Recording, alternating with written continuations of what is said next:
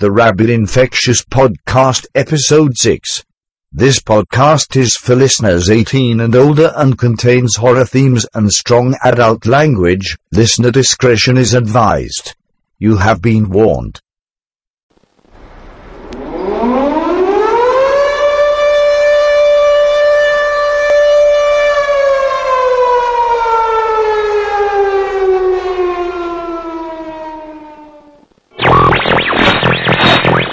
Because of the obvious threat to untold numbers of citizens, and because of the crisis which is even now developing, this radio station will remain on the air day and night.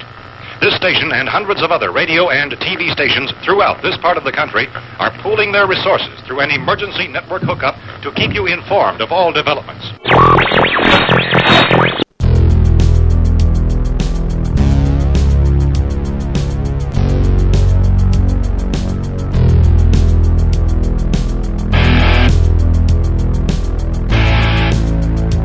You are now infected. Rabid infection is a cruel curse that drives one mad with rage.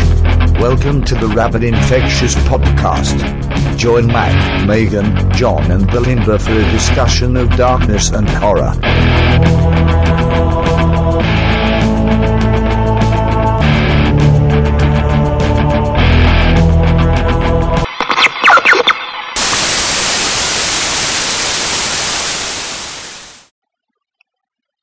Recording from the new portable studio, this is the Rabid Infectious Podcast. I'm Matt, and I'm your solo host for this episode 6, and we did a couple things a little different for this episode. Number one, we're testing out some new equipment, such as the new portable studio, so we can bring you podcasts from different locations and possibly from some events. We also went ahead and conducted an interview with Corey from Survival Tech, and we talked about everything from hunting to gaming to survival items that every car should have to firearm selection in case a zombie apocalypse comes. And we talked about horror in general and some of their favorite horror movies. So hopefully you guys do enjoy that interview. When we started the interview, we had already been talking for a little while on the phone. And we started drinking, and it turned into a really fun time. You can definitely tell that we were going full throttle at half speed through the whole thing. And for the amount of alcohol that we consumed, I don't think it turned out that bad. So hopefully you guys enjoy us, and you definitely enjoy what we plan to bring you for that interview. On another note, we tried to do the interview with Skype, and Corey had some technical problems on his end. And as soon as we get those ironed out, anytime in the future, when we interview Corey, it'll definitely be through Skype and a lot better quality. What we had to do was actually set up a speakerphone onto a microphone, and we ran it that way. So there's a couple spots that are a little bit muffled, but other than that, the quality's pretty decent, and you can definitely understand what Corey and Jason were trying to get across in the interview. As far as that, I do have something that I would like to bring up. I would like to thank Aaron Grant at Underground of the Macabre Podcast. He's got 4 episodes up right now on his website, which you can go to our website, which is ripshow.webs.com, and go underneath the links, and we have a link to his website. So definitely go and check Aaron out. But he's got his 4 episodes up. The last 2 are about serial killers, and even if you're not really into serial killers, he's got some really good information that is not really covered in some of the movies that have come out about some of these serial killers. And in the 4th episode of his, he took our intro and kind of cut a little bit of a promo for us. And I would like to thank Aaron for that. So, without further delay, let's go ahead and get right into the interview with Corey from Survival Tech and his friend Jason. This segment is brought to you by www.survivaltech.webs.com. Survival Tech with Corey. Be the last man standing.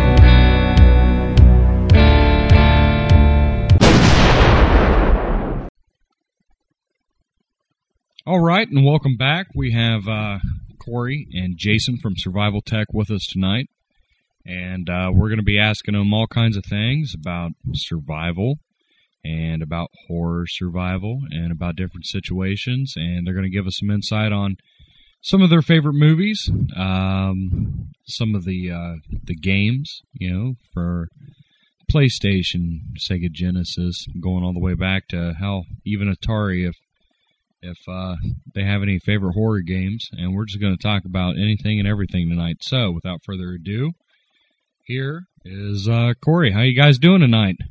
Doing pretty good. Not too bad. Well, good deal. What's new with the actual survival? Is there any new products out there that might possibly help out if you're stranded, or you got some psycho fucking hillbillies coming after you? Well, one of the main things is you're in survival situations, you need to have a way of starting fire. And we came across this new item out on the market called the Blast Mat. It's a one-handed operation. It's got a magnesium fire starter all built in a striker. It's easily to be opened and used one-handed. And it will start just about anything, including wet kindling. With only one or two strikes of it. I always like using sticks and leaves. Sticks and leaves work. Getting back to the old roots, if you don't have blast mats, but definitely I would look into buying a blast mat, putting it in your bag, your hunting bag, or keep one in your truck. Number one thing in survival is always having a way of starting a fire. When you're stranded alone, especially, a fire gives you a sense of companionship that nothing else really can. The firearm. Well, very good. Very good. Yeah, because I just use the regular magnesium with the striker on top. I think Coleman makes them. Ozark Trail makes them, that's the Walmart brand. And I've always had really good luck with that. But yes, you did send me an email link, and I checked it out. And that blast match is pretty damn sweet. I heard it can even start desk fires. Yeah, it's capable of just about doing anything you need to do. Came across that. I can't think of the name of the corporation that is making it right off the top of my head. But if you just Google Blast and go to the manufacturer's website, there are several videos explaining their product and showing you the uses of it, what all it can do. Not only this blast mat tonight, but kind of going low tech. Vaseline and cotton ball. You take a cotton ball and you pull it apart, rub Vaseline in it. It'll burn once you get it lit for several minutes. It'll give you time to get your kindling or your leaves or whatever you have around to be able to start a fire. Now let's go ahead and fill in the listeners on exactly who you are, Corey. You are my brother, and it's not my homie. You're not, just one of my buddies. You're actually my flesh and blood brother. And we actually tried that one night, didn't we? Yeah, we did. We tested several different items, including just a plain old cotton ball, which burned for about, I guess it wasn't about 90 seconds that it actually had a flame. Right. We ended up having to actually put out the one that was soaked in Vaseline. Because it was over 5 minutes and it was still burning up with a flame. Yeah. Not just embers, but with actual flame. And, it's pretty neat just sitting around thinking of things that normal household items that you have around that are able to do other things. Well, see, that's great because every time that I went camping last year, that's exactly how I used to start my fires, because not only did it burn long, but it burned hot, and it was perfect, man. It was absolutely perfect. Is there anything else that's kind of new to survival that you guys are kind of savvy to, that you like? You know, is there anything out there that you guys just think completely suck ass? I mean, there's always new items out. Getting to actually test them to give my opinion on them. I haven't been able to get my hands on some of them, but you always need a good knife, a strong, heavy-duty knife, not a cheap Walmart plastic knife that the blade stops at the handle. You need to go all the way through the handle to give you some strength and some support when you're actually out there cutting down trees or whatever you need to do to make a shelter, make fire, whatever your situation may be. Items that suck, stay away from cheap stuff. You get what you paid for. I mean, a lot of stuff does work, and it'll work well for a few uses, but it'll eventually break down. Myself, I like Walmart brand. I like Ozark Trail. I use their products all the time. I don't really have problems with most of them, but you really have to look at what you pay for and test it out before you actually get into the situation. Now, like all rednecks, I ventured out to Walmart, a couple times in the past week. And every time I go, I have to go back into the hunting section and camping section and just to browse through. A lot of times they have the same old shit, but sometimes, something new pops out at me. And I was wondering if you noticed, the Walmarts around us they're starting to go towards more Coleman branded items. Have you noticed that yet? And do you know if there's any difference between the Coleman and the Ozark Trail? Well, I think that, Coleman's a known brand. It's a good brand. It's been around for a long time in the outdoor atmosphere. And I think a lot of people can associate camping and outdoors with the Coleman brand. But at the same time, it's not always the best, just because it has the Coleman brand. I recently had a Coleman lantern, and it was a battery-powered lantern, and the light bulb actually just went out in probably 10 hours of use. And, I mean, there's always flukes, there's always, a bad bunch in the stash, but you always want to test it out and give it a good once-over. I've not really noticed more Coleman products in there. I just look at overall everything that they have in their area for hunting and outdoors. We have several other actual hunting stores around. Buck Outdoors is one that's close to us. And I got to say Walmart's got a better hunting and outdoor camping section than Buck Outdoors. Buck Outdoors has firearms and fishing and outdoor gear that Walmart can't touch. But as far as camping goes, I think Walmart's got them beat. I think the best bang for your buck. Well, very good. Very good. Now, let's go ahead and get into it, because, most of my listeners are, horror-based listeners. But you always got stuff popping up like, any zombie movie. You got to know survival. The people in Wrong Turn, if they're better, survival equipped, and their knowledge was a little bit better with survival, those hillbillies wouldn't have stood a chance. It's no problem. But let's go ahead and get into it. Why don't you go ahead and tell us a little bit about... Let's go ahead and go with games. We'll start about games first. What survival or horror games do you guys like to play to, not only, to kind of reminiscent about the past, like some old PlayStation game, but what about, what you guys are currently playing also, that's kind of along the horror realm? Well, going back a ways, Sega Genesis had a Zombies Ate My Neighbors. I think that was one of the first games that I got into that was in the horror realm as far as video games. But since then, they've came a long way. Resident Evil is always Resident Evil. I think that's like Resident Evil 5 or 6 now, and they've always been a pretty decent game. Going into our Xbox 360s and PlayStation 3s now, they got this Left 4 Dead, Dawn of the Dead, and all them games out. Now, have you guys played Left 4 Dead? Okay. Have you guys played Left 4 Dead? I've played the first Left 4 Dead. I guess there's Left 4 Dead 2 out now as well. I have played the first one. It's kind of just like a panic game. You know, you're in this room and collect a bunch of weapons, whatever you pick your poison, you know, and then it's basically you got to run as fast as you can and shoot as many as you can kill before you're dead too.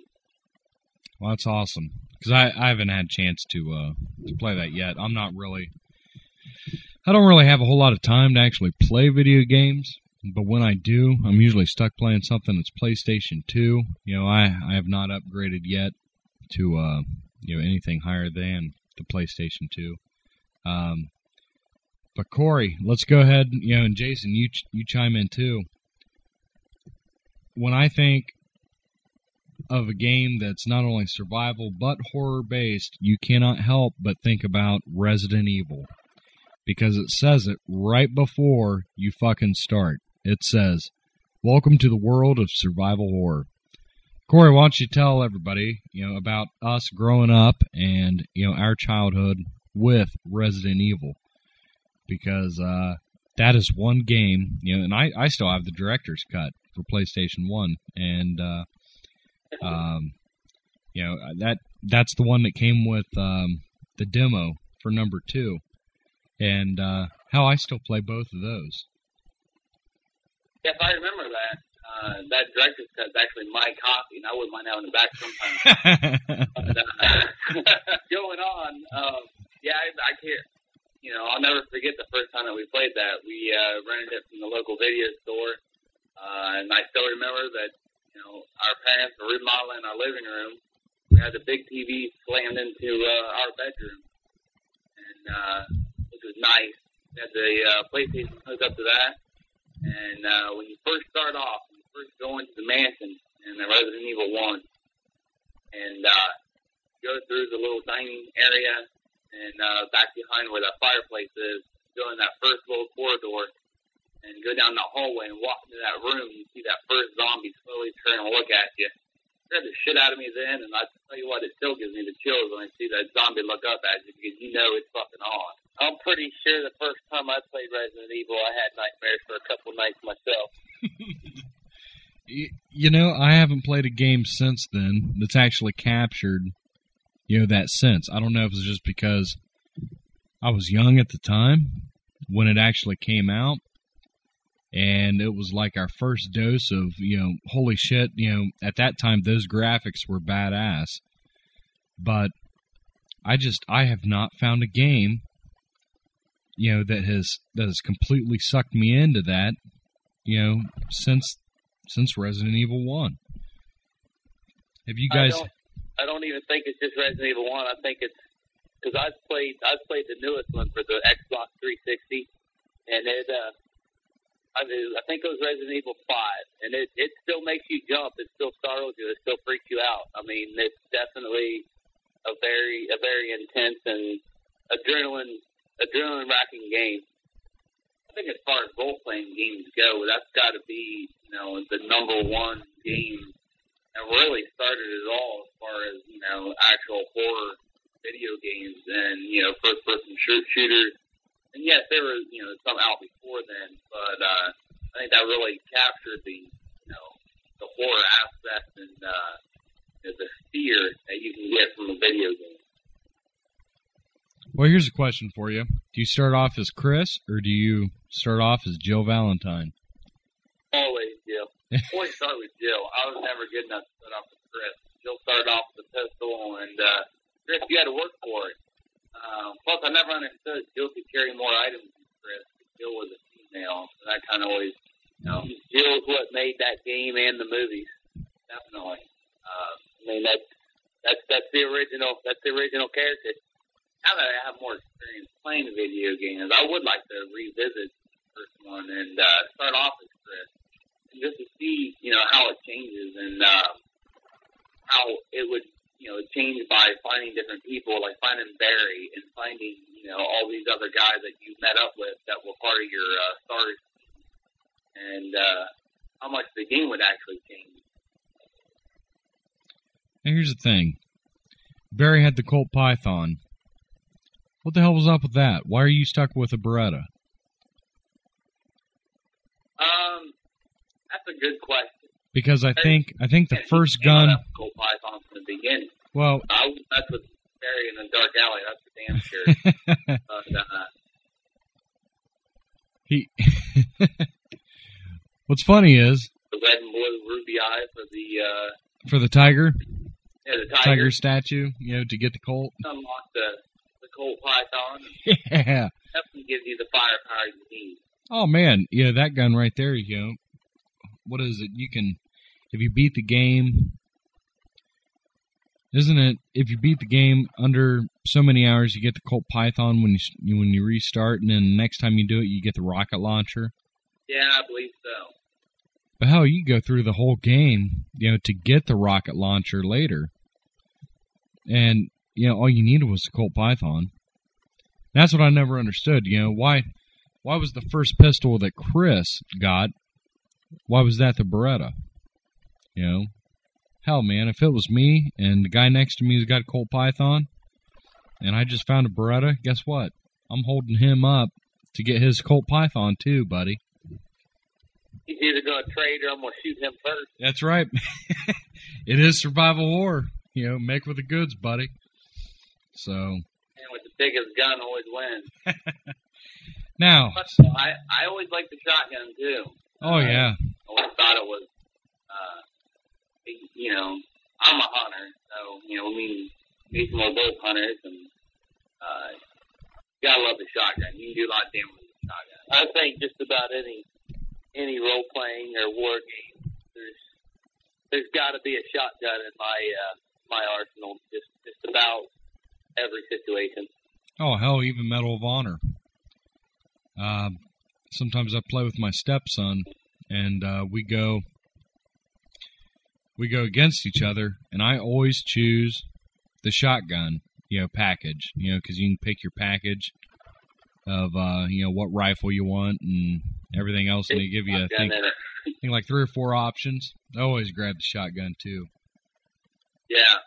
So, since even moving up onto newer, games besides Resident Evil, if I'm not mistaken, I have not yet played it, but with Modern Warfare, World at War, yeah, it's got a zombie, Nazi zombies, map pack that you can play. Now, is that what you guys are going to play later on tonight? I guess it is pretty cool. I have experienced that one, and it's really cool because it's a game that doesn't end. You go through waves, and you can order the map pack for it and get different maps with the original one that comes with the game. They start you off in this building that has like 2 floors, and you get money for every zombie you kill, and you actually have to buy guns throughout this building and kind of barricade yourself inside the building. When wave of nothing but zombies come through, they get faster, they learn how to move quicker, and they don't die as easy. And there's certain select guns that you just have to have in order to survive. And if you can't get those guns, you're gonna die. And it's a game of who can last longest. You got to find out how long you can last, and that's about the extent of the game. It's never ending. You can go on forever if you're good enough. Now, is that the game that you guys are going to play later on tonight? No, that's Modern Warfare 2. Okay. We've been recently addicted to Modern Warfare 2, which does not have the zombie pack. Which is a little side note, the creators of Modern Warfare, from I believe it's Activision, was let go from Activision. So it's kind of neat to see what they're going to come up with the next Modern Warfare because they have progressively gotten better.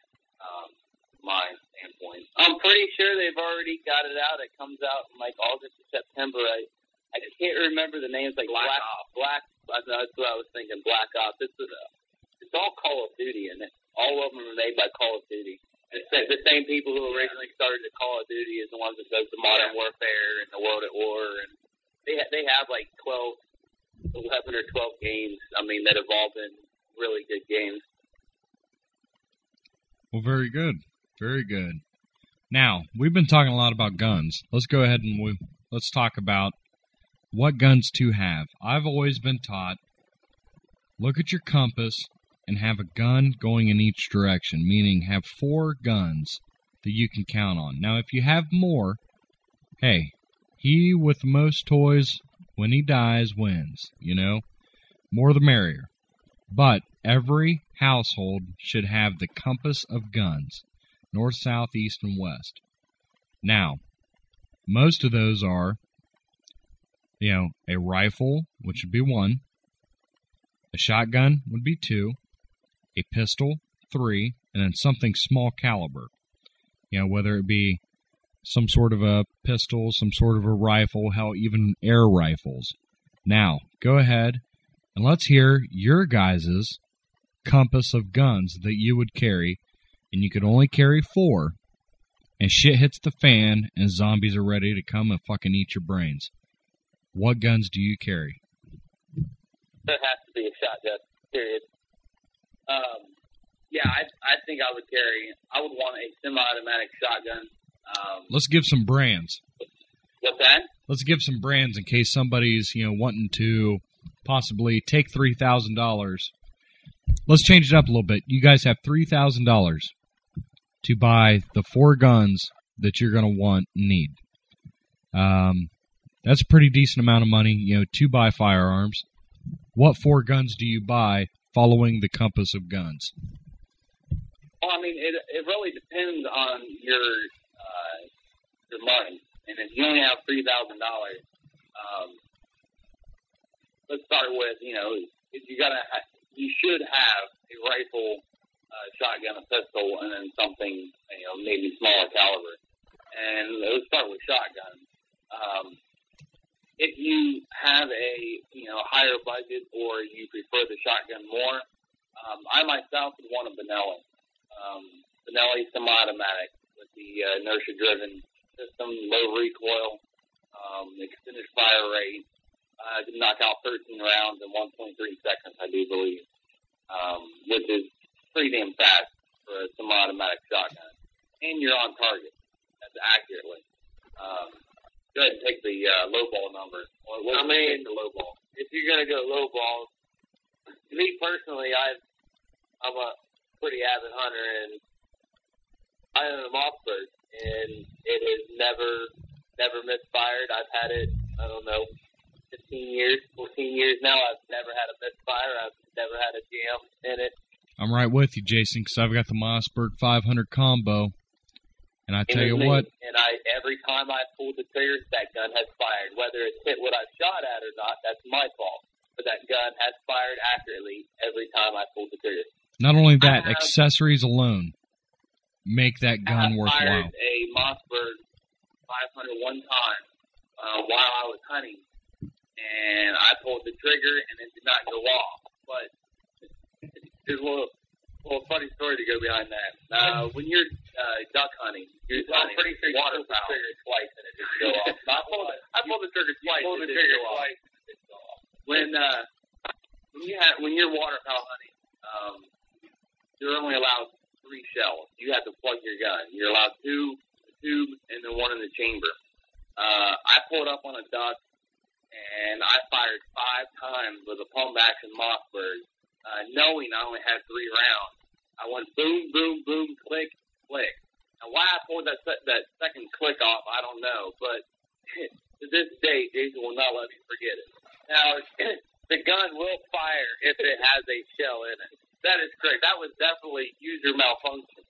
But that's just when you're, in the heat of battle. Even though I'm battling birds, it's still heat of battle. Your adrenaline gets pumping. And you always got to know how many rounds you have. and be wary of that, because you have 3 zombies coming at you, and you know you only have 3 shells. Make sure they count and reload before you get to the second click. You know, and I think a lot of the reason why I like my Mossberg so much also is that I keep it maintenance. I mean, every time I use it, it gets oiled, it gets cleaned. So I feel that if you are having arsenal with it, you do need to have some sort of cleaning product to clean your gun with, because a gun will only fires so long not being cleaned.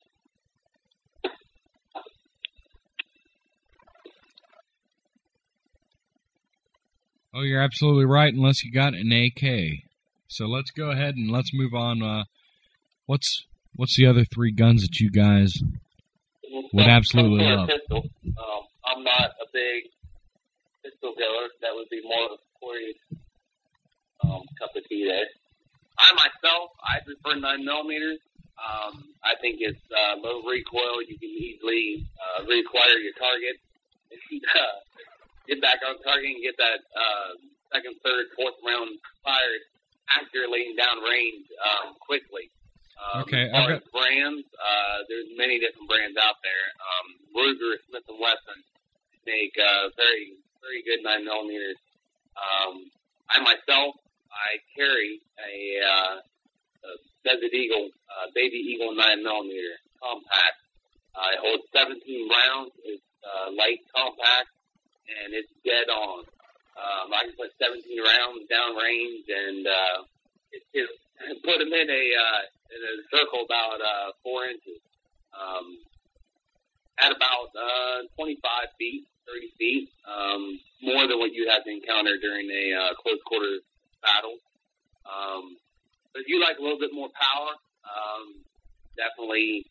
I prefer semi-automatic pistols to revolvers, only for the fact that you have, carry more rounds with you, quicker load time.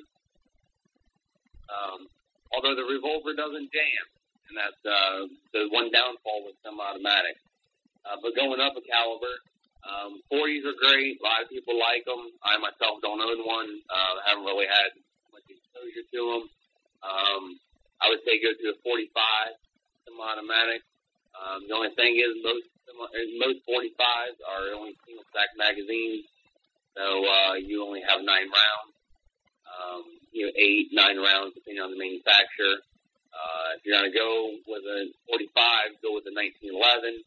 Go with the 1911. I'd say the manufacturers, Colt, Timber, would probably be your higher end, higher price. Springfield makes an excellent mid-range. I don't know of any real low-range 1911s out there. Most of them have a lot of backing behind it. That's why the prices stay kind of driven with the mid-range. And then if you want to go overkill in a semi-automatic, you can go up to a 10mm, which is great. The bullets cut a man in half. Or if you want to go even higher, you can go to Desert Eagle 44 Magnum or a 50 cal Desert Eagle. And if you are a revolver person, there's nothing against you. They are great guns. I would get nothing less than a 357. A lot of people carry 38. Me, that's just not quite enough power. I know it's pretty comparable to 9mm, but with 9mm, I have, more rounds that I can put down range. I feel more comfortable with it compared to the 38. A 38 to get up off the gun. Yeah. And it'd be a good stock gun. 357, you can shoot a 38, so why not just go ahead and buy a 357? That way you have a Magnum round behind you. Now, that's what I've never understood. I've always been kind of an advocate for, a gun that either shares bullets with another gun or is versatile enough to shoot more than one round. I recently had to get, I got rid of the Judge, made by Taurus. But what was neat about it was I could shoot 45 long Colt and I could shoot 410 shotgun shells. I've always liked guns like that had that were a lot more versatile. And I've never understood why people with 357 or with 38s would buy just a straight 38 and not just go ahead and spend the extra $30 and get a 357 Magnum and, go ahead and shoot a 38 round out of it. That's very true. And I don't want to put down people that carry 38. I think anybody that carries anything is great. It is the American way, and we have the right to do so in many states, and I think everyone should take advantage of that. But with the 357, you can also shoot 38 plus Ps. 38 plus Ps. You can get a gun that shoots 38 that will shoot 38 plus Ps, and that does have a lot more power, and is able to take down subjects with a lot more ease than I would say a 38. But moving on up in caliber, there's many different, it depends on the type that you're comfortable carrying. There's 41 Magnums, a lot of oddball size. But moving to the main one, 44 Magnum. You just can't go wrong with the Smith & Wesson 29 or 629, Dirty Harry, 44 Magnum. That just says it all. You can get them from barrel length, from snub nose to 8, 10 plus inches. And I wouldn't recommend a snub nose, but if you want to carry it, and concealed, it's probably the better way to go than a big 6-8-inch Smith & Wesson. But if you are a hunter too, you want to strap on your side when you're out, say game hunting, definitely carry Smith & Wesson. Or there's other manufacturers. Taurus makes a great 44 Magnum. I myself, I prefer Smith & Wesson. I even named my youngest son after Smith & Wesson. And they got a place in my heart, I guess. But not getting all soft here. Smith & Wesson came out with that big 500, and I've not yet shot one, but I really wish to. And everyone I've talked to, you better be holding on to that sucker with both hands. It will come back up on you, and it can break your wrist if you're not holding on to it. Well, very good. I think that pretty much covers pistols. Now, why don't you guys go ahead and give me a quick review on not only rifles, because everybody knows that's going to be your third part of the compass, but then what exactly you would have as your fourth part of the compass. Well, let's see. Rifles, I like the black rifle. I like the AR-15. I like 223, 5.56. They're all great rounds. A lot of people have them. There are a lot of different manufacturers, from Bushmaster to DPMS, to Rock River to Colt. The list goes on. What's there's your a lot choice? of copies, a lot of parts. In a survival situation, you need to be, let's see, zombie takeover, or who knows the endless possibilities that could happen. But with the AR-15, you can pretty much get magazine, part, ammunition. Everyone's got them. They're going to be accessible. Even if you got to pick it up off someone as you're walking down the street, someone's got an AR-15. And also with that AK-47. That even goes with the cheaper WASR-10 AK-47. I own a WASR-10, and it's never done me wrong. I got a 330 round magazines and a 75 round drum. And I can unload that 75 round drum. That barrel gets cherry hot, but it still fires every round that's dead on. You can throw that thing in the mud and pick it up. Talking reliability, get an AK. AR does have problems. It will not shoot some of the lower ammunition towards like Wolf. My AR-15 will not shoot Wolf. I have to go with a Winchester or a Remington or a higher price round. And with today's ammunition prices, you might want to think about that. That's all has to do with the gas block. You buy just the gas block, I won't get into that. But they say that will take that out, and you can shoot lower ammunition. I would definitely recommend an AR-15 or an AK-47 or some type of semi-automatic weapon. For my fourth one, 22. 22 long rifle is probably the number one most versatile gun out there. You can take, small game, from, rabbits, squirrels, and it has been known to take down deer. And it's all about shot placement. But if you shoot it right with a 22, it will drop, up to a deer. And you can do a lot with them. They're rimfire, they're easy, they're simple. You got everything from a Ruger 1022 semi-auto to like a Marlin bolt action. Very, very beautiful gun.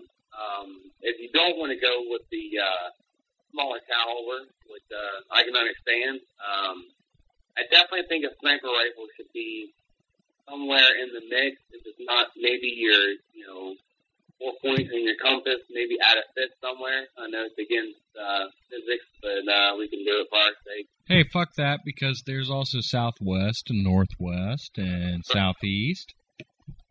That's all point of a compass. The way I look at it is, if I got zombies coming at me, I'm grabbing all the goddamn guns I can. Fuck your rules. I want to take them out from a long distance and work my way, work them towards me. The more you can kill before they get there, the better chance you got once they're there. Well, here's the thing, okay? If we're talking sniper rifles, a lot of people say, 50 BMG straight off the bat. Okay, guess what? You're not going to be able to find fucking ammunition for them. So, give me a good recommendation on a sniper type rifle, whether it be for big game hunting, but something that can actually reach out and touch somebody with a range of about 300 to 600 yards consistent. Well, see, this is where you can get into personal preference. A lot of people battle it out. There's a lot of good rounds out there that are capable of doing that. There's a lot of good guns. It just all depends on what you're comfortable with shooting, what the recoil that you're willing to do, the price of the gun, the price of the ammunition. Obviously, yes, 50 BMG would be one of the top guns that I would want, but not so much for taking out, zombies, but for taking out vehicles, including, trucks, Humvees, tanks, helicopters. Those are what I would use the 50 BMG for. But going with a little smaller caliber, I myself, mine's a 300 Winchester Magnum. Has one of the straightest trajectories of the big calibers. It's been proven for years. And on a Remington 700 base is what I would shoot it off of. That's a hell of a gun, Corey. And I know Remington now is making a tactical version. It's a Remington Tactical extended long range 300 Win Mag, 28-inch barrel, fully fluted, floating barrel, and that'd be my choice. A lot of people like 308. I'm not kind of down 308. I just think it's overused. I think there's more potential out there. Jason, what's your thoughts on sniper rifle? I like a 300 Weatherby. What I like. Yeah, see, it's what I like. All based on the 300 frame, but not the caliber, but the name brand. Yeah, pretty much. A little different powdering. But still effective. Very effective. Easy to carry. There's always 7.62 by 54. It's been improving around since World War II. The Russians made a hell of a gun with their Mosin Nagant, I do believe. You put a scope going back to that AR-15 that Corey talked about earlier. It's an effective gun at a long range as well. You want to be versatile, and you also got to think about the weight. You start packing all these guns on your person, you would lose your vehicle. You got to think about that. And the 300 Win Mag, 300 Weatherby, those are heavy guns. Those are heavy axes, and the ammunition is heavy too. So you got to take that into consideration. 223 is Not quite as far range, but it'll reach out and touch. With the appropriate shooter, and hopefully you know how to shoot if you got these guns. Yeah. If you don't know how to shoot, then you can lay down and die anyway. Well, that's what America's been founded on, is marksmanship. I think a lot of people have forgotten that, which is a shame. Yeah, it's it all goes down to the basics. You got to remember that. You got to remember breathing. You got to remember, your sight acquisition and putting everything into perspective. Breathe clean. Yep. Well, very good. So you guys have given us some excellent recommendations on if, we were going to stockpile for, let's go ahead and say it, zombie apocalypse, regardless if it's just a flu that is completely mutated. It could be anything. But inevitably, it's going to happen. So, well, very good. Thank you for the recommendations on firearms. Now, let's go ahead and get into what movies Survival Tech likes. What's been the movies that you've seen lately, or the movies that you've seen in the past that have just kept on to you, that are, definitely, they got to be horror or scary movies. What are the ones that you guys like to watch? I think mine's going back to a little older movie. Maybe it's not quite as horror as some of the other ones that we can think up. But definitely Red Dawn. Red Dawn had a horror aspect of its own, of the United States being invaded in the middle of no idea what's coming at you. And I think that right there is pretty scary shit. And with the world the way it is, it's not so far-fetched. Well, here's the thing, Corey. I'm proud to say that this year, November 28th, I do believe, 24th, 28th, 2010, Red Dawn 2010 will be released in theaters. So get on YouTube. They have an unofficial trailer that's posted on it. And not only is it us being invaded again, but it also doesn't forget its roots and goes back to the first Red Dawn when the Russians invaded it. But Red Dawn 2010 coming out in November, and it's Sam Chinese. They're coming after it. Everyone's been talking about it for years, and now it's finally happening. Well, here's the thing, buddy.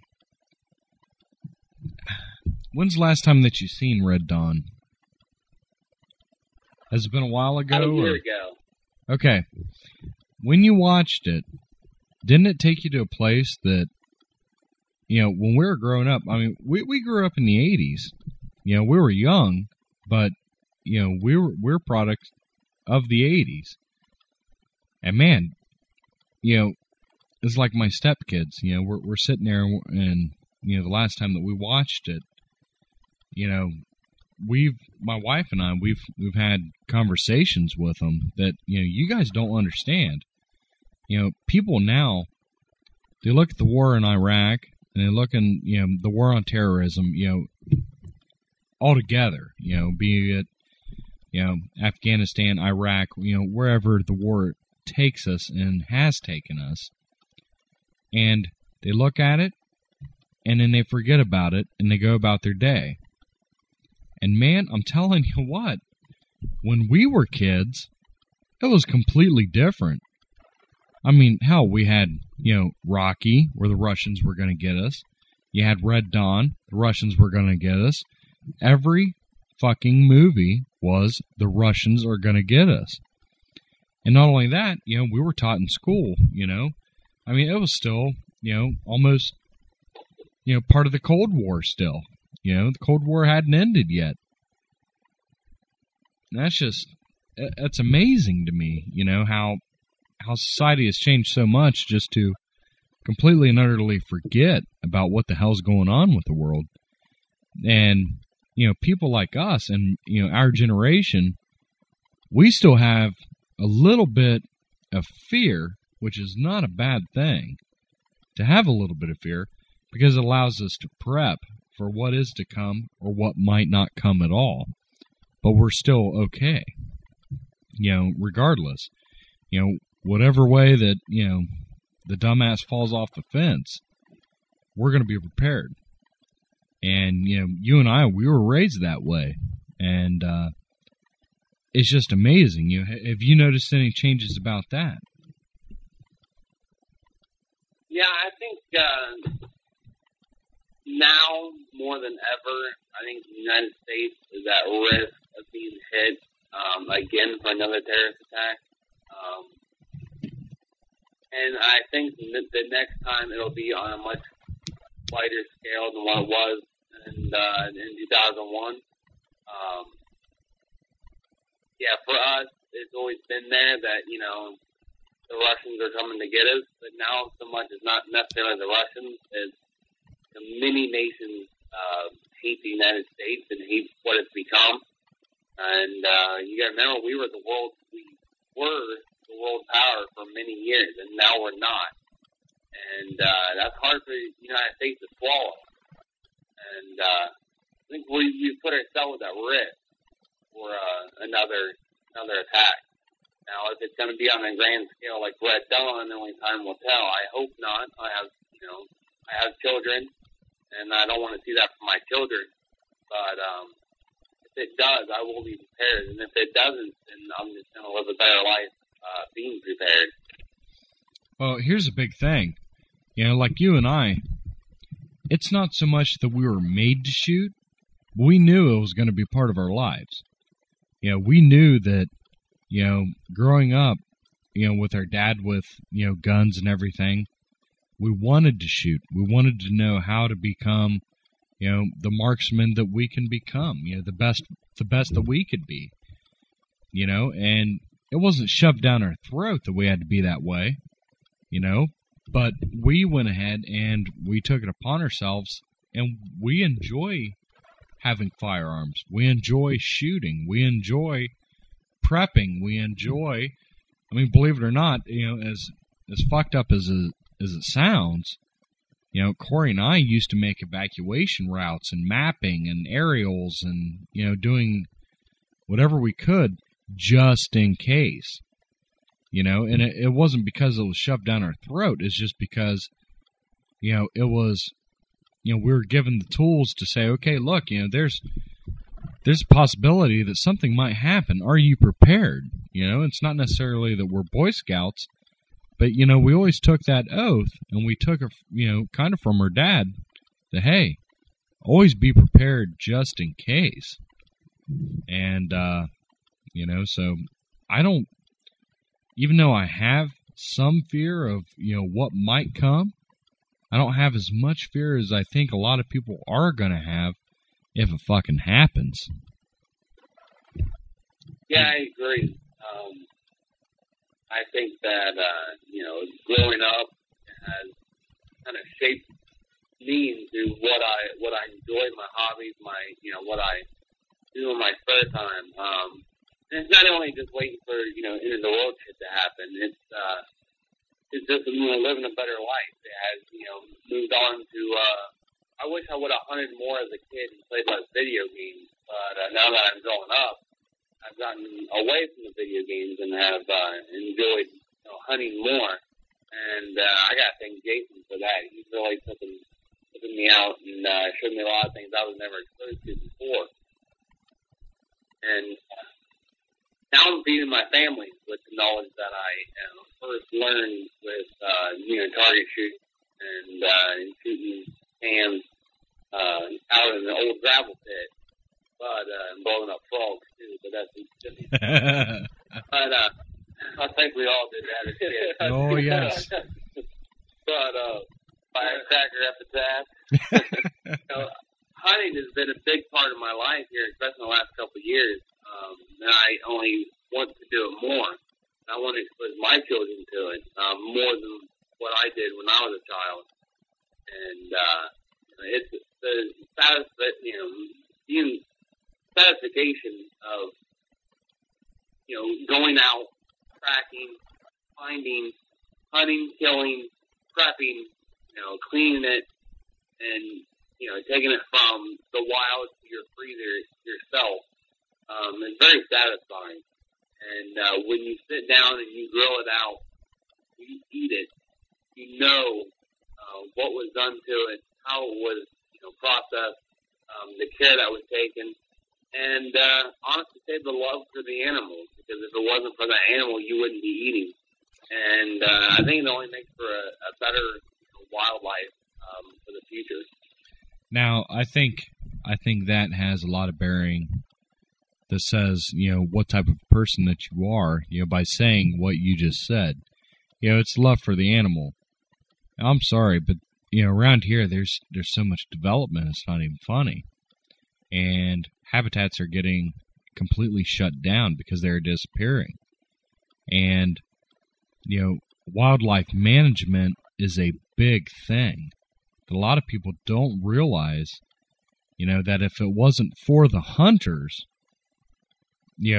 paying for tags, paying for licenses, paying for stamps if you're doing waterfowl, that money goes towards, the wildlife foundations and everything else. Plus, you're managing, an actual habitat, because if you do not keep the balance within that habitat, more animals are going to die and get sick. And it's not like you're going to go out and shoot a button buck, unless you absolutely have to and you have to eat. A lot of people don't realize that hunters actually take, what needs to be taken from the wild. And,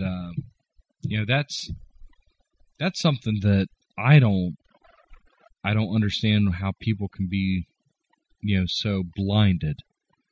I'm also a hunter. I don't hunt as much as Corey, and definitely not as much as Jason. And I've never taken a deer. I want to take a deer this year. I want to take one with my bow, and I definitely want to take one with my shotgun.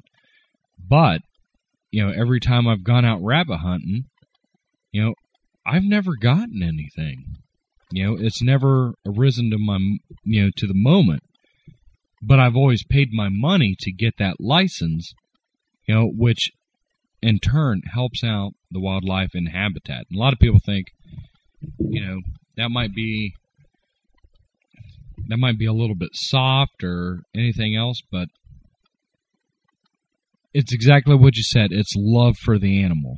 It's love for all animals, and it helps out the species before it gets completely overrun. Because we have a major problem around here with deer, and it's getting to the point where it's not funny anymore to see a bunch of deer in a field, because it's getting to the point where it's not only destroying crop, which is, hurting money for the farmer, and that shouldn't be as much of a concern, for a lot of people, but you got to think about that farmer's family also, and a lot of places are getting completely overrun with wildlife. And I'm not saying complete, eradication is needed, but management is needed. And I think a lot of people don't understand that. I don't know why. So, what are your thoughts on that, Cor? Or Jason? Even Jason? Well, I agree with the whole management for sure. Both places that I don't know. Ever since I was about 8 years old, I've carried a gun on my shoulder going out in the woods. Not always been allowed to shoot with my family, but I've always learned how to carry a gun, and then on from there. And place I always grew up deer hunting at, the farmer who owned the property, he was actually a tree farmer.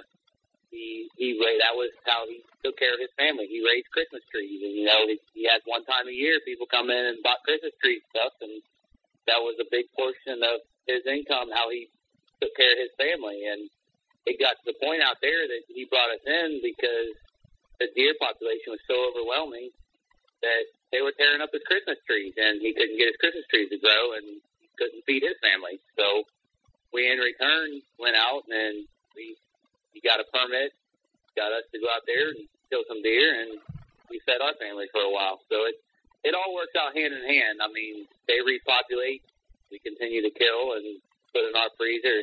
I don't agree with people who go out there and shoot a deer just to get the antlers off of them and drop them in a trash can. You know, that's bullshit, in my opinion. I'm by any means not a head hunter. I've killed 3 or 4 bucks now. Nothing huge or anything that I had gotten out of or anything yet, nor do I care if I ever do. I hunt to put food on my table, and I enjoy it. I do have a lot of respect for the animals, and it's definitely it's a cycle, just like nature in itself. You know, if we don't kill them, the coyotes are going to, and then we see dead carcasses all over the place. Cars are hitting them and everything else. It's all, you know, a big, vicious predator-prey cycle. It's how the world works. Brings up a good point, Jason. All these anti-hunting activists and all these, I'll say the word, tree huggers that are out there that, you know, that's what they are. Save the, you know, poor little, you know, foo-foo bunny rabbits and, you know, poor little white-tailed deer and Bambi and all that. You don't understand. They wouldn't be living in their $400,000 house that used to be a farm if it wasn't for, you know, hunters. They wouldn't be driving around in their BMWs and their Mercedes-Benz because they'll be hitting deer right and left. Because with the population getting so big, they have nowhere to go but into the city.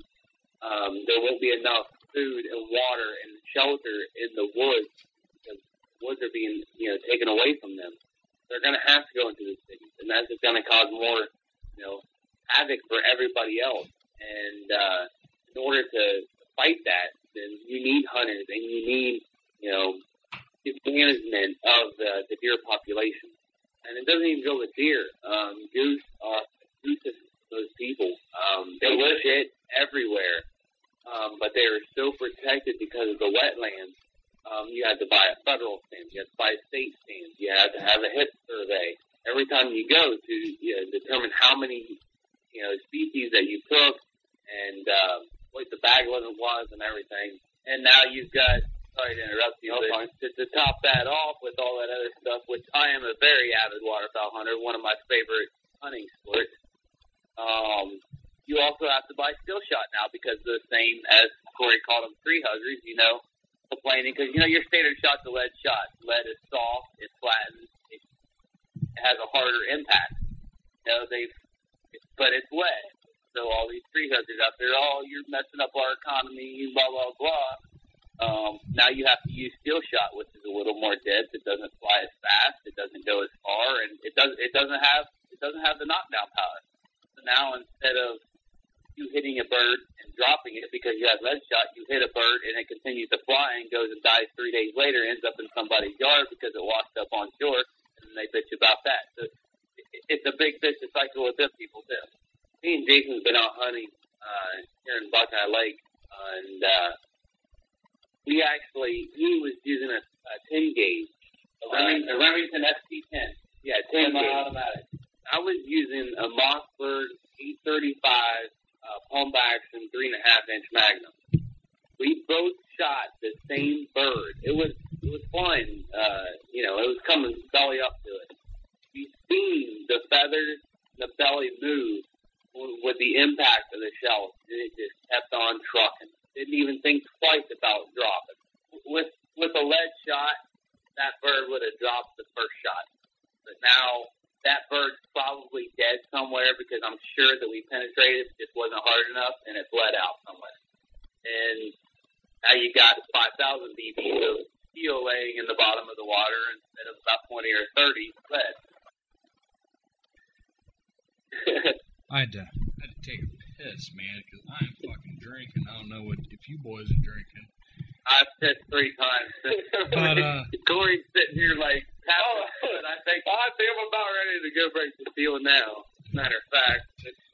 Well, I'll tell you what. Let's go ahead and, do you guys want to continue this? Yeah, we can go for a little while longer and talk about some other things. All right. Well, we're going to go ahead and we're going to take a break because I've already pissed because I've already drank half of a fifth of some Captain Morgan. And these boys need to start drinking with me because I'm not a drinker.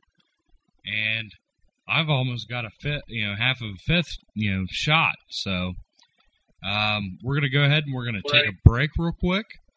Everybody's going to go get some refreshments and use the restroom, whatever, and we'll be right back right after this.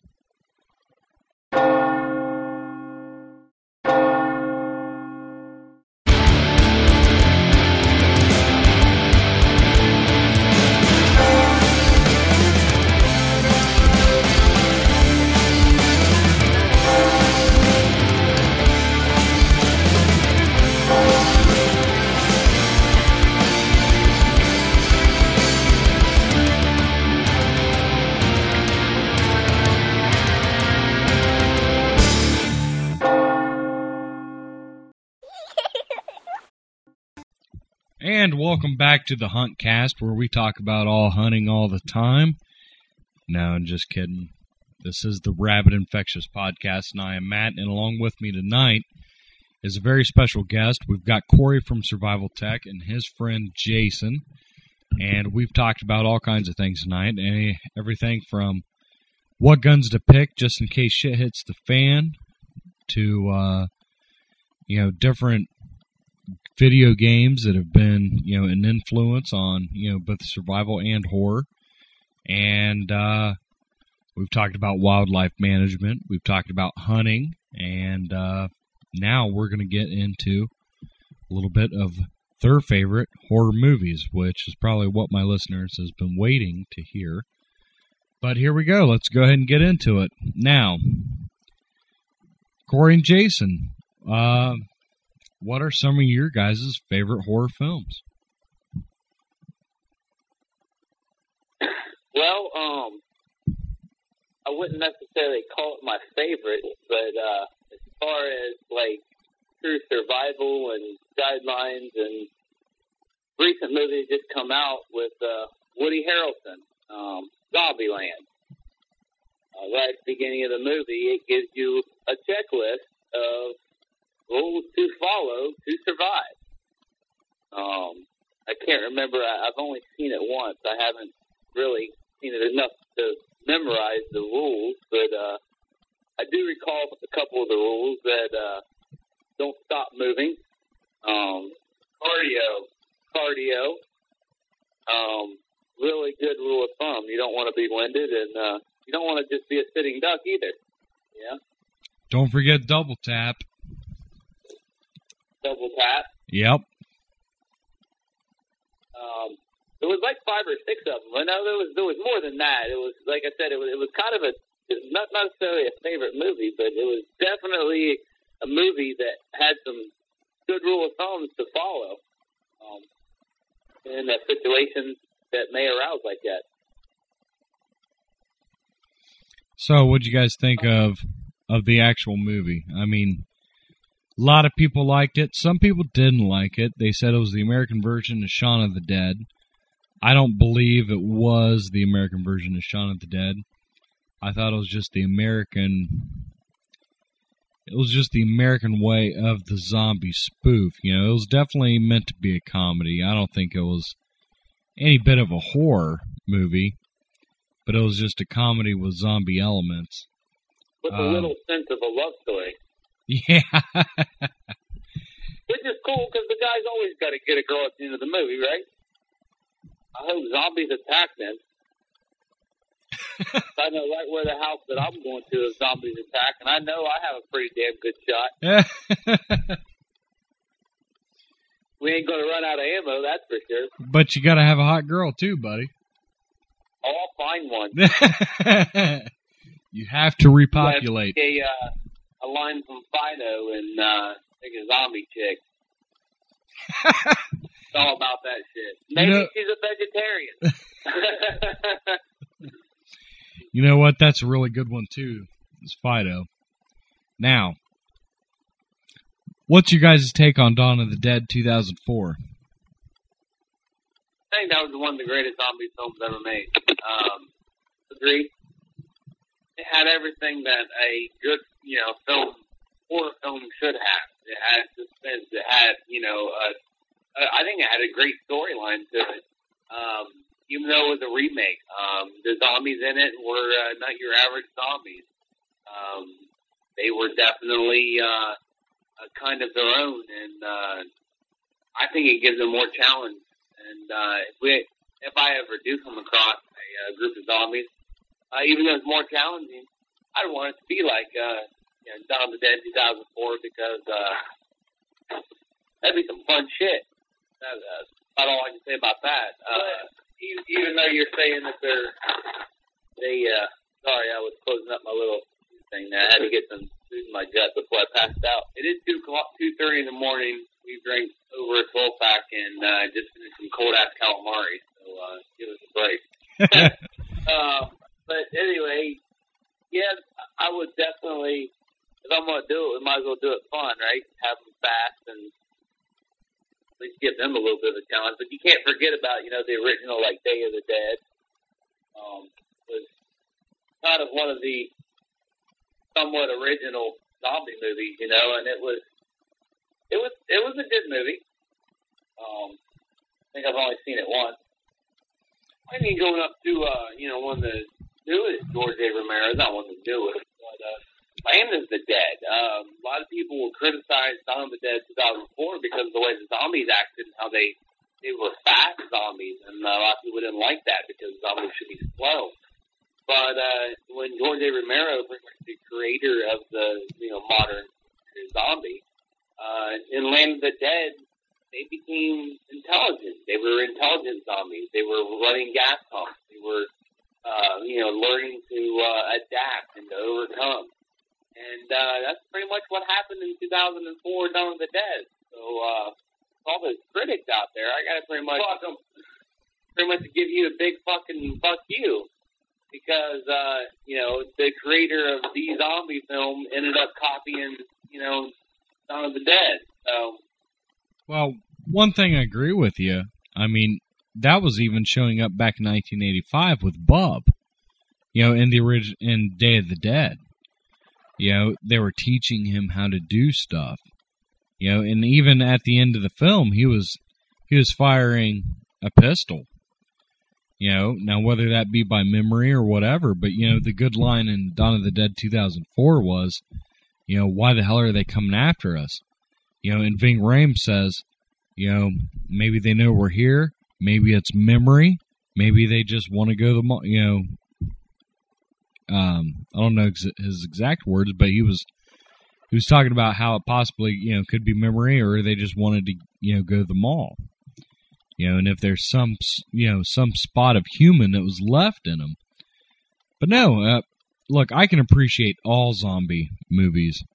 And, I think you guys hit it right on the head.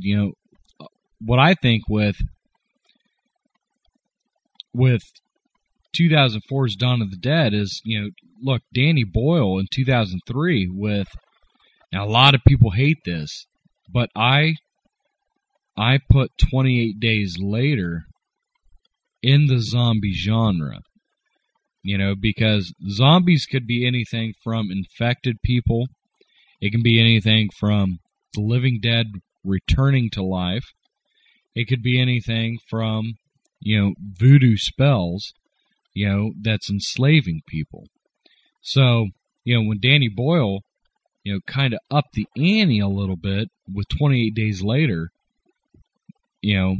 look, 2004's Dawn of the Dead was just the American kickback to, what was put out in Britain. Because it was, hey, they're infected, but yet they're still dead. They're returning to life. But now, they're going to chase your ass down and fucking eat you. So, I agree with you. Now, let's talk about characters a little bit. Get a little bit of characters in the movie. What'd you guys think of Andy? Well, Andy was by far my favorite character. He was hunkered down, most of the movie by himself. He really didn't see a whole lot from him. But when it was showtime, he really performed and outperformed everybody else. He was definitely prepared and was ready for it. And sad to see him go the way he did, but at the same time, what else do you expect? There's 100,000 zombies at your door, and you only have so much, so much you can do. I'm gonna tell you right now, there's 100,000 zombies at my door. I'm not gonna go down without a fight. I'm not gonna lay down and say, "Fuck it, I'm done." I mean, I'm definitely gonna fight.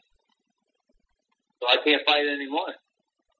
And Andy, I think, made the movie what it was. Because without Andy, I think it would have been really, a lot drier than what they came out with. Another thing is, I don't know, there's got to be something with the name Andy, because I work with an Andy, and man, he reminds me 100% of Andy on Dawn of the Dead. He is a gun enthusiast like you would not believe, and yeah, it was definitely something about that. Well, but very good. I'm a zombie. I love zombies. As far as zombie films, zombie apocalypse, Bring It On. But moving on to other genres, that movies that I enjoy watching and learning survival from in their situation. Going to a werewolf movie would be Dog Soldiers. I think Dog Soldiers was a great movie that was put out. British movie, and man, if it wasn't about survival in that movie, I don't know what else was, because they got fucked in that deal. That was for sure. They were put into the wrong situation at the wrong time, and it barely made it out of there. What about like I Am Legend? Heck, going back to zombies, we just watched it earlier today. I mean, it's not a zombie, but Matt just made the comment that a zombie is, whether it be coming back from the dead or someone that was infected, those were humans that were infected biologically by the government, and the man who created them is not going to stop at anything but to fix what he had done wrong. And it turned into a movie of survival for him. I mean, and he did what he had to and eventually fixed the problem that he created. Granted, he lost everything that he loved, but he did what he had to for his country to fix it. Well, I mean, I Am Legend brings up a really good point. What do you guys think about the CGI that's being used in horror movies, from here on out? Because, I mean, there's some movies that are okay, and they're using the CGI well. And there's some movies, with large budgets and everything else, like I Am Legend, that are just completely going overboard with the CGI to the point where it doesn't even look real. What do you guys think about that? Yeah, I mean, I think that they are doing that to try and, bring the younger crowd, but, more action, more involved. But, I think they feel like they need to do that, but I don't think that they do. I think it's more realistic that they make it always better, so people can relate to it. But in I Am Legend, I think it was done almost overboard, but still in good taste. And they still had, human characteristics for the most part. But I think, a zombie, in general, is one point a human being either an infected human or one that was dead that came back to life, that feeds on other humans. And if you think about it, just a simple old, cannibal kind of be considered a zombie long term. I mean, you got this, have eyes, inbred. Think about it, they all have zombie characteristics. You're absolutely right. I mean, now, have you ever seen, I don't know if you have or not, Corey. I can't remember watching it when I was a kid, which would have been the time that you would have watched it, but have you ever seen Last Man on Earth, Vincent Price? No, I have not. Okay, that's what I Am Legend was taken from, which was also taken from the book by the same name, I Am Legend.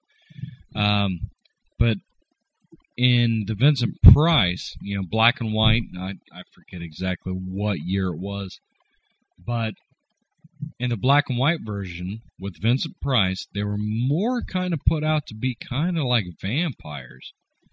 And,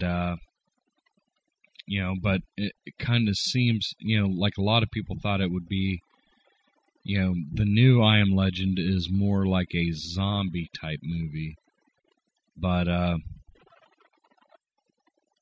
yeah, well, I mean, what do you guys think about some other genres?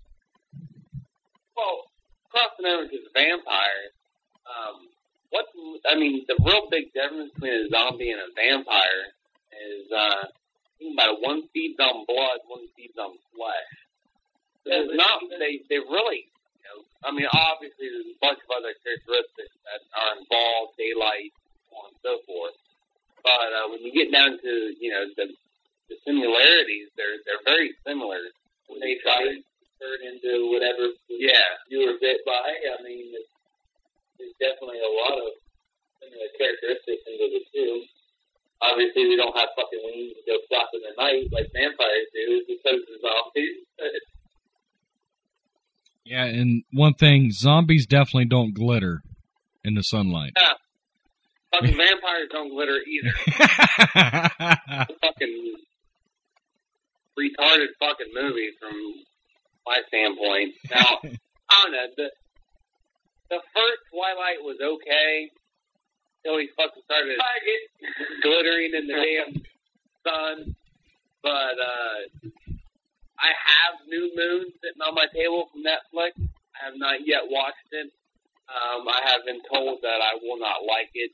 Okay, I hate to ruin it for Corey. I'm going to make a comment about, I have myself seen the New Moon. It took me 4 or 5 sittings to actually watch it all the way through. How the fuck do you have a vampire or a werewolf movie and nobody died?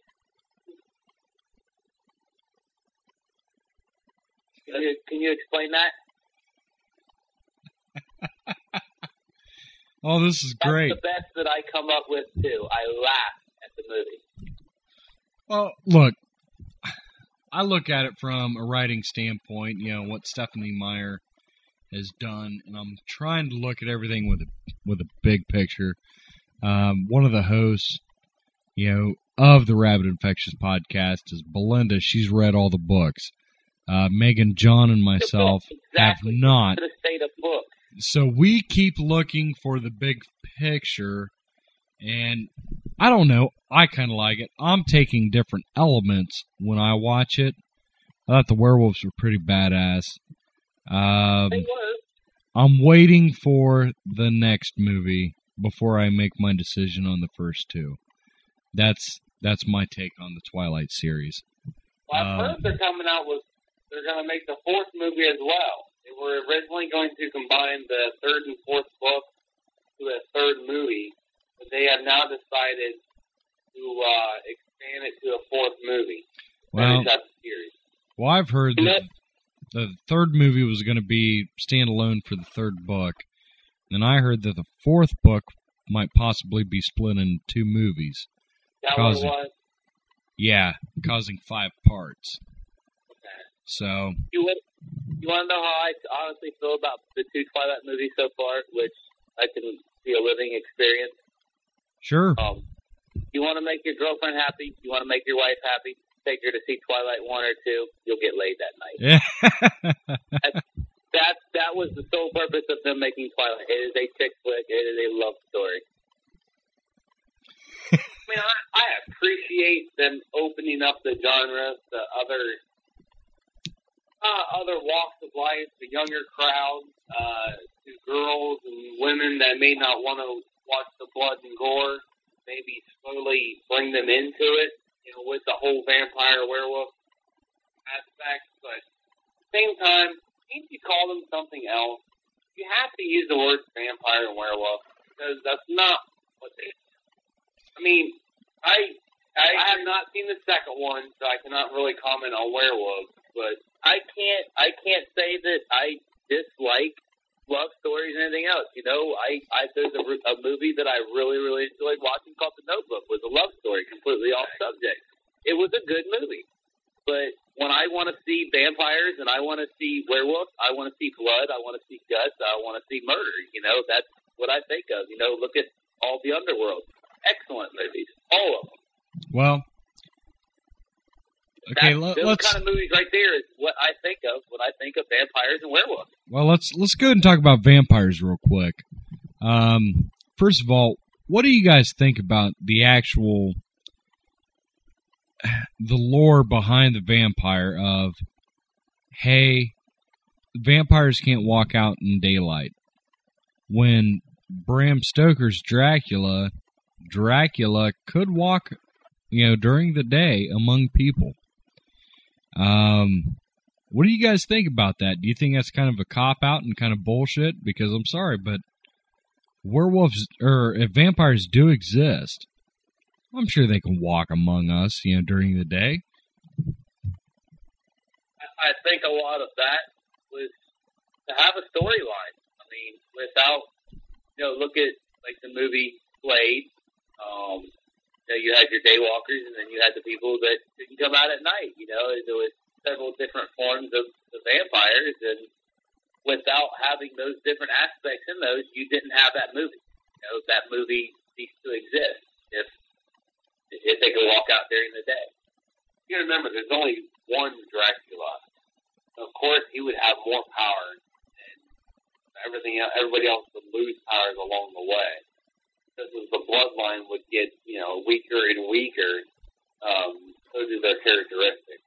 Well, that's just like bringing back Blade, the most recent Blade. They still bring up, in a sense, Dracula. I can't remember exactly what his name was, but when they explained the guy that they were bringing back from the dead or whatever, the number one vampire, they referred to him as Dracula, and he could walk in the sunlight.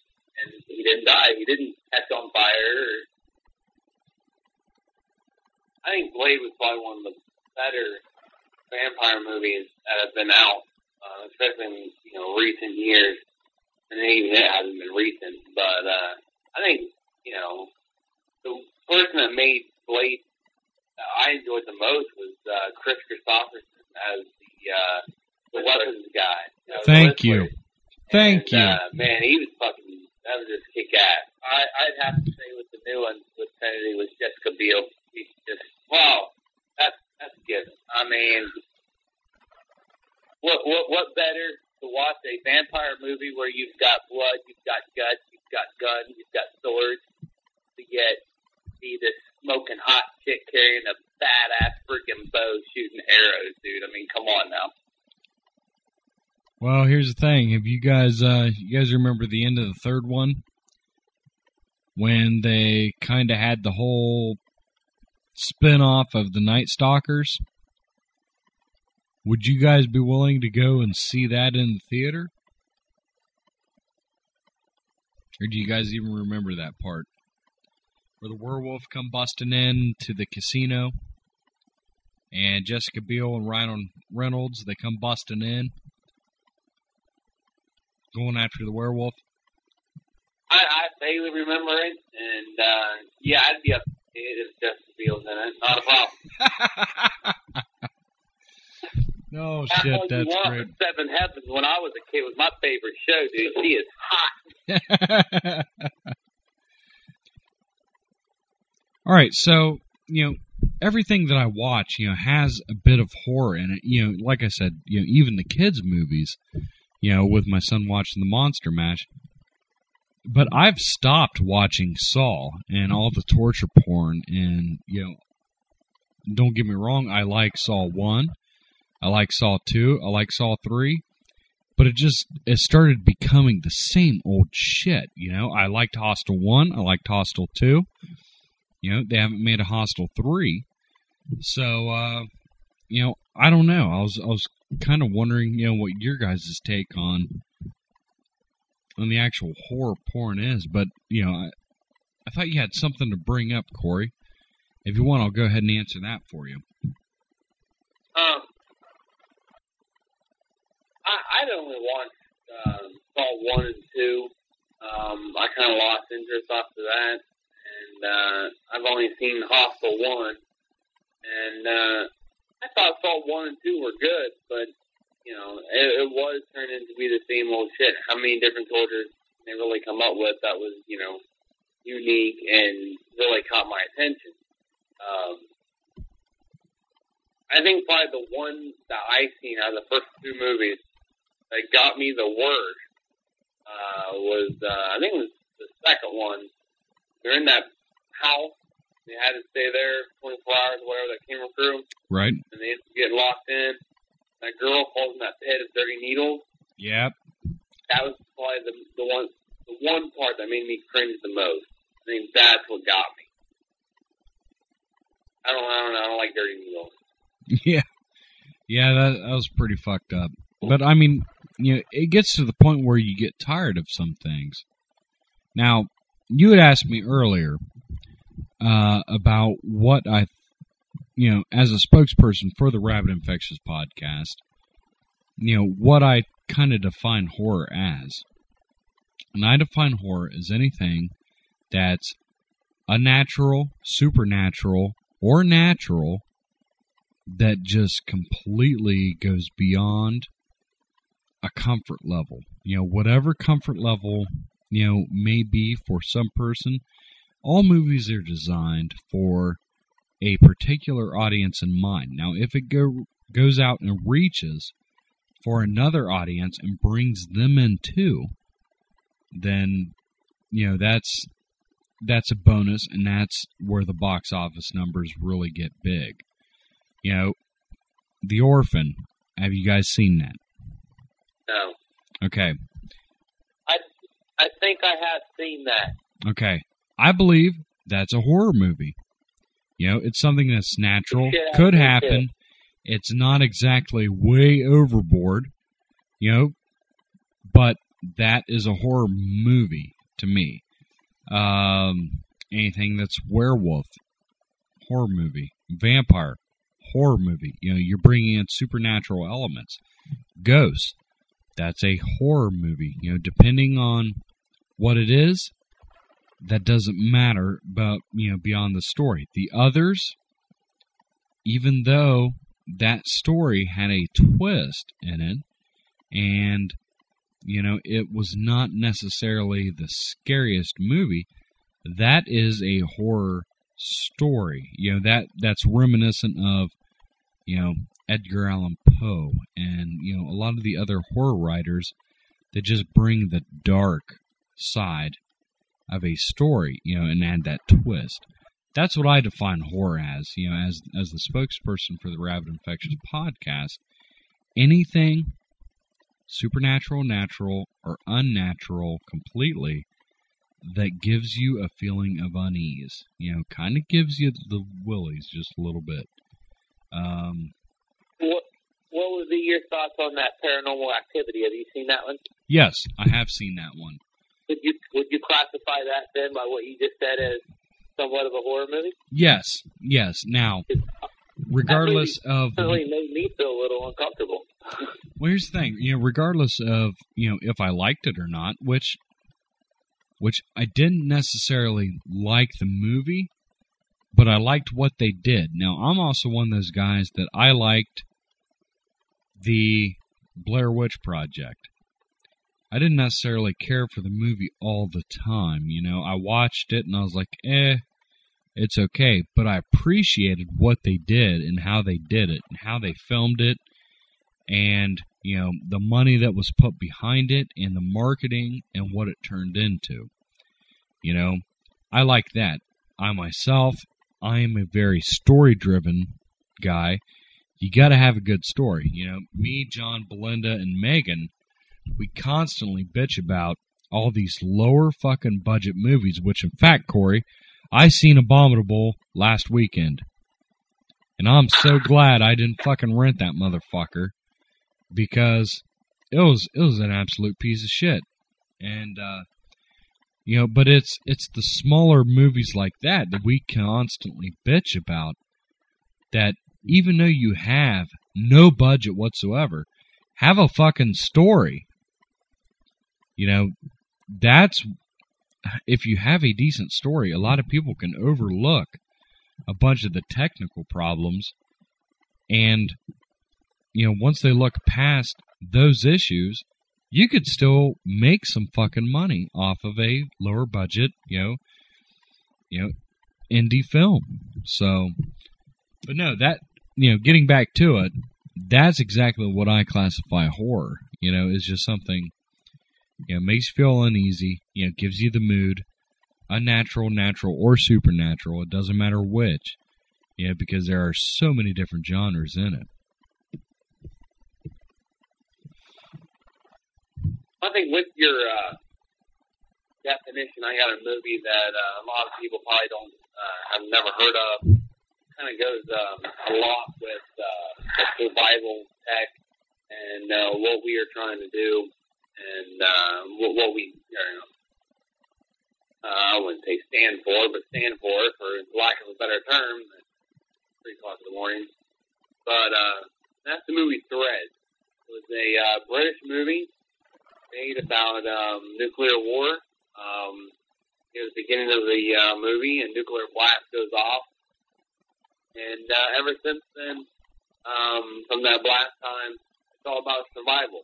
And that is a movie that was actually banned from the United States because of the content that it showed and the uneasy feeling that it gave you at the end of the movie. I won't ruin the movie, but at the end of the movie, go ahead, because really make you think about what would happen during a nuclear blast, and hey, Corey, the outcome and the side effects that has long term. Hey, Corey, it really gives you an uneasy feeling of what's possibly out there and what is possibly to come. Hey, Corey. Yes, sir. Let me go ahead and stop you. Okay, anybody who wants to see Threads unedited and unspoiled, go ahead and, pause it now. Corey, go ahead and spoil it for everybody else. That's what the Rabid Infectious podcast is all about. We are going to discuss movies, but when we discuss them, we discuss them as a full. And I really think, because, look, our father told us about Threads when we were younger. And when we watched it, we already knew what was going to happen, and we still watched the goddamn movie. So, go ahead, and for those who want to hear the spoiler, then go ahead and listen, but tell them what happens, towards, the second and third and fourth generation of the survivors. Yeah, in the beginning of the movie, you have a couple that's together in a car, and next thing you know, the blast goes off. And at the end of the movie, it's probably the most uneasy and disturbing thing you'd ever see. The woman gives birth to a mutated child.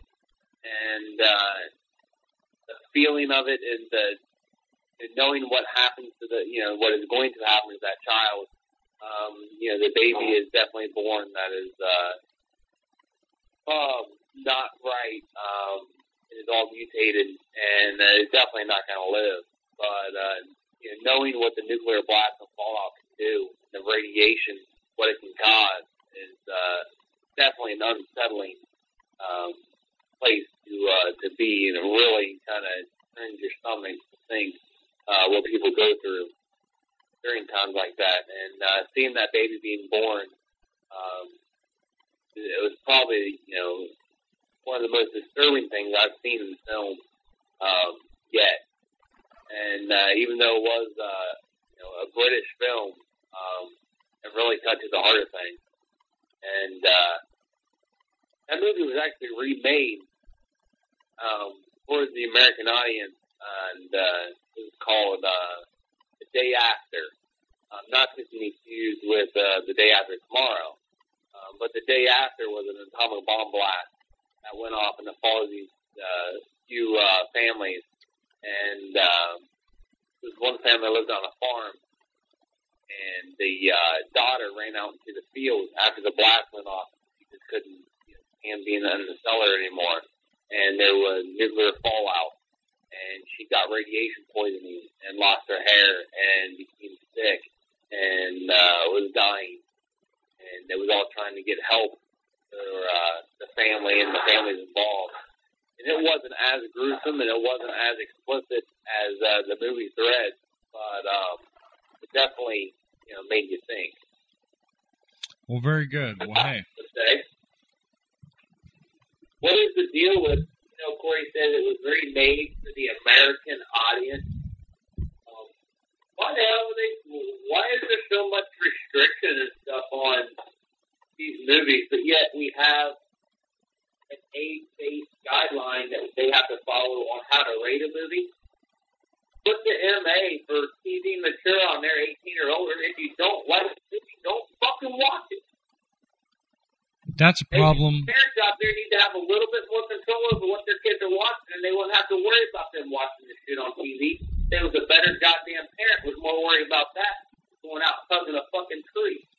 Buddy, that's the problem with society in general here lately. Everybody is looking to pass the buck onto somebody else. And I agree with you. Look, I'm sick and tired of all these unrated director's cuts coming out in fucking movies, when we get the fucking DVD, and what they add in to the fucking movie explains so much more of what the movie than what you see in the fucking theater.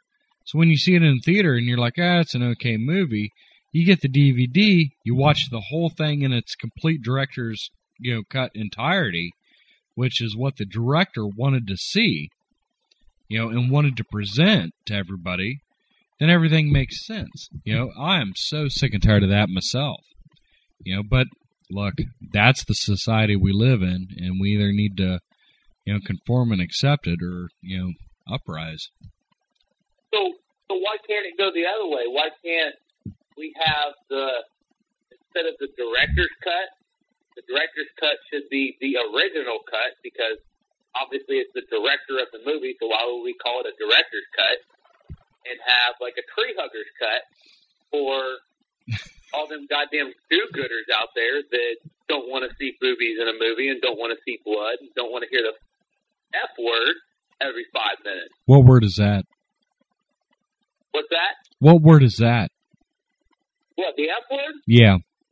Fuck. There you got it, buddy. Rabbit Infectious Podcast, always explicit, just for you.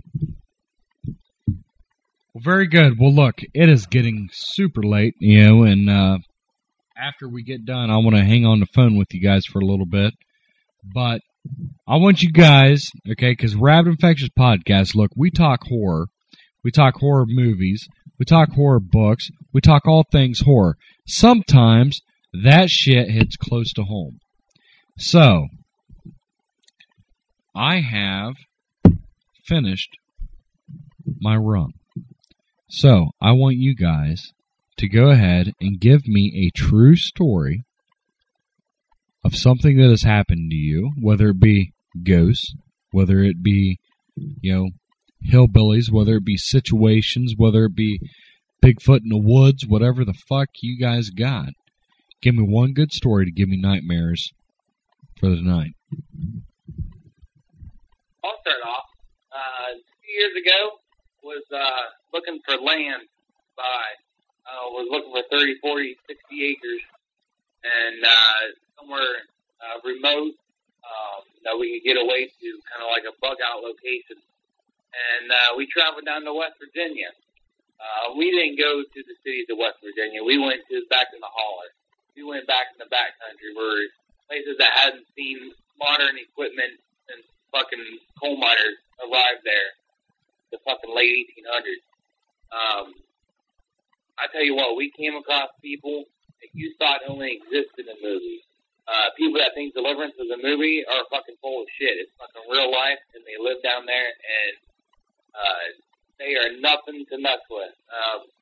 We pulled in this one property, and we started strapping on our guns and getting our maps that we had that from the owner. We had already talked to them. They were all good. This was being down there. And out of fucking nowhere, I mean, this was a dirt road, nothing around. Cars are pulling in while we're parked there. And this guy gets out, and big old guy, big old beer gut. He's probably 6'4", 6'5", chewing tobacco, no teeth, chewing tobacco rolling out of the side of his mouth, down on his white T-shirt. And first thing he says, "Ma don't like no one on her property." And we kind of turned and looked around and see what the fuck was going on. And sure enough, here's this guy come walking up. And my dad let him know that we were armed and that Dad had was carrying a 45 on the side. And the guy we nicknamed Earl said, "Yeah, well, I got a 44 Magnum behind my back." And Dad's like, "Yeah, well, my son's got a 10 millimeter. He's a better shot than I, and he's standing right behind you." And I'll tell you what, that guy gave me the creep because hills have eyes. The hills do have eyes. Because that guy came out of freaking nowhere, and he was on top of us. And he was no bullshit. He was straight up, "You're on our property. We will shoot, and they will never find your body." And that was probably the most freaked out I've ever been in my life. Needless to say, we didn't buy that property. We couldn't get to it. The farthest we could get in was about 50 yards into the property, then it went to a creek. And then the only way to get to the other 60 acres was 400 foot straight up a cliff. The only way to get to the top of the cliff was either go on to Earl's property or use a helicopter or climbing ropes, and that wasn't going to happen. We went on to another piece of property, and we got turned around down the holler, and we had to stop and ask directions. This old lady out working in her garden, and she's like, "Oh, it's just over them hills. Those hills are the Appalachian Mountains." And so we start driving over these hills and going the way she said, and we get turned around. We turn around a couple times, find this town. The only thing in this town is this damn grocery store. We stop at this grocery store because most of the towns down there are unincorporated. No post office, no nothing. You're lucky if they have a church, and that's about it. And we go into this grocery store, and we ask for the direction. Of course, everyone's arguing which way is the best way to go. But everyone agreed on one thing. You don't go through that big tunnel. You come to a small tunnel, but don't go through that big tunnel. We're like, okay, well, what the hell's through the big tunnel? So by that time, my Jeep's about ready to run out of gas. We pull into this gas station where gas is like $3.80 a gallon. Obviously, the supply and demand down there ain't very good. And we're parking there, and we're pumping. And all of a sudden, these two trucks come barreling in there full tilt, slam on the brakes. These rednecks get out. And, of course, they got, guns in the back of the window. And which ain't nothing wrong with that. I'm all for that. But just the way these people were acting gave you an uneasy feeling. And my dad was pumping the gas. He ended up letting about $10 run on the ground. He just wanted to get the fuck out of there. And came across that big tunnel. We finally found it. There was a fork in the road, just like everyone said. But there was also a third road that went up above the big tunnel. When we got their directions turned around, we went to go up that big tunnel. There's a house up there. The guy on a four-wheeler. He stopped and asked him, "Hey, is this the way?" He's like, "No!" Started screaming at it. All of a sudden, he just takes off on this four-wheeler down this hill right by underneath the big tunnel. Slams on his brake at the fork in the road. He points the other direction. He's like, "That way!" So we take off and we go that way. We're like, "What the hell? To that big tunnel." We find the little tunnel. We cross these bridges that are no more than fucking 2x6s going across the river. No side rails, no nothing. And we finally get to the property we're looking at, and a beautiful piece of property, nice flat land. But going up the hill, there's about a 400-foot cliff on the right-hand side with no guardrail. And it backed up to Cowboy Lingo State Forest down in West Virginia. And we stopped at the gift shop down there and happened to find a lady that was from Ohio and that was working there. We were talking to her, and we're like, "Well, what the hell's to the big tunnel?" And she's like, "Oh, that big tunnel, that drops off straight into a mine. And like there's an abandoned mine back there, and the road just drops right off into."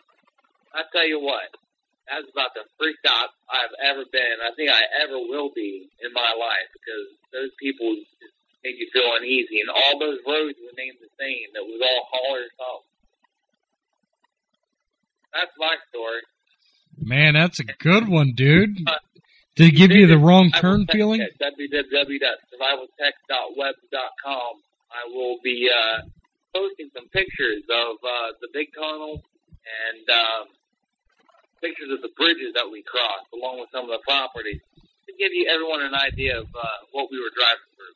Well, very good. And in case anybody missed that while I was over talking Corey right there, that is www.survivaltech.webs.com. Jason, do you have a story for us, buddy? Well, nothing as strange as that. I kind of got a little bit of goosebumps listening to that story. But mine's a little more broad.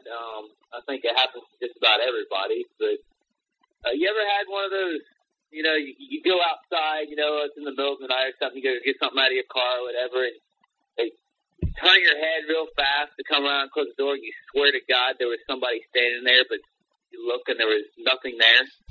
Yeah.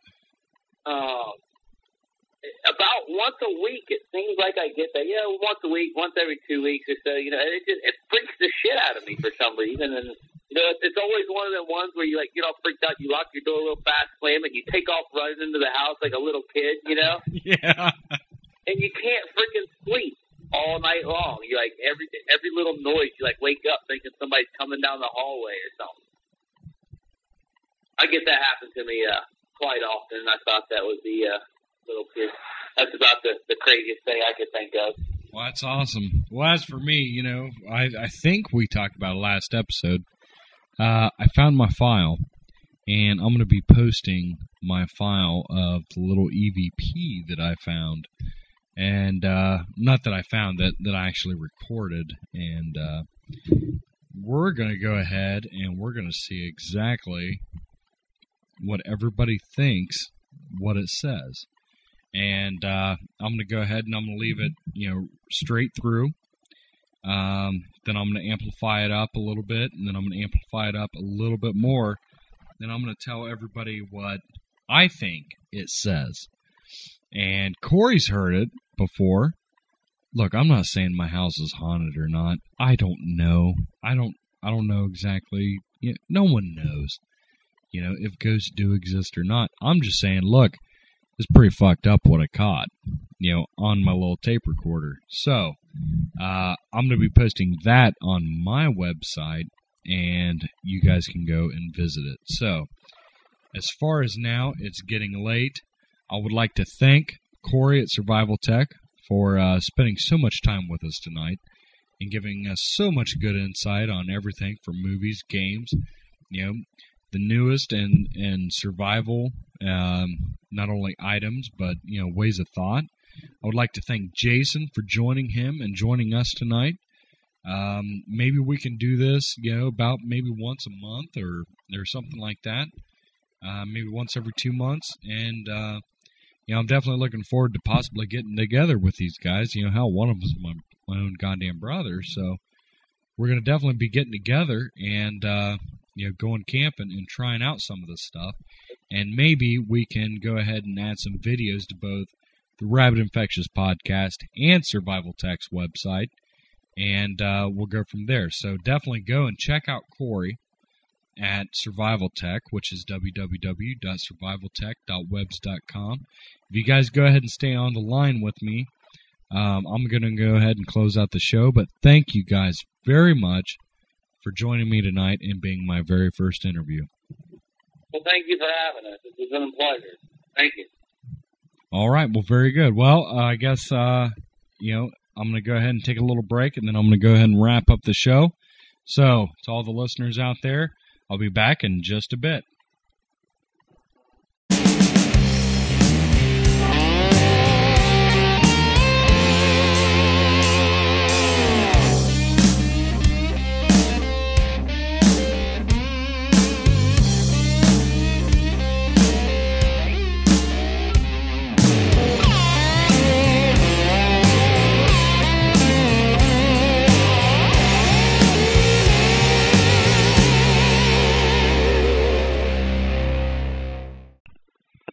Well, this concludes episode 6. I would like to thank all the listeners out there for tuning in and checking us out.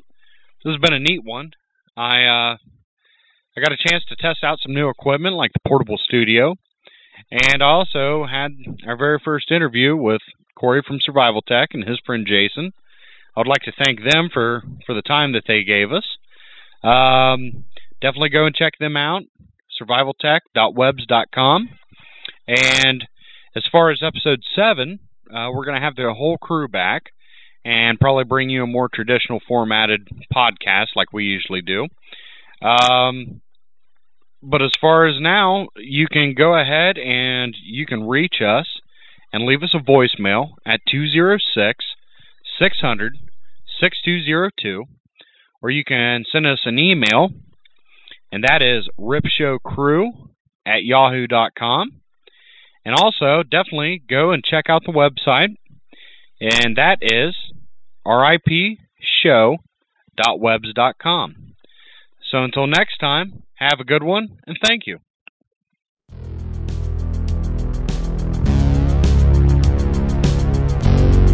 Thank you for listening. Visit the show's website at www.ripshow.webs.com. Join the members area and don't forget to stop at the RIP Tavern Forum. Contact us at ripshowcrew@yahoo.com.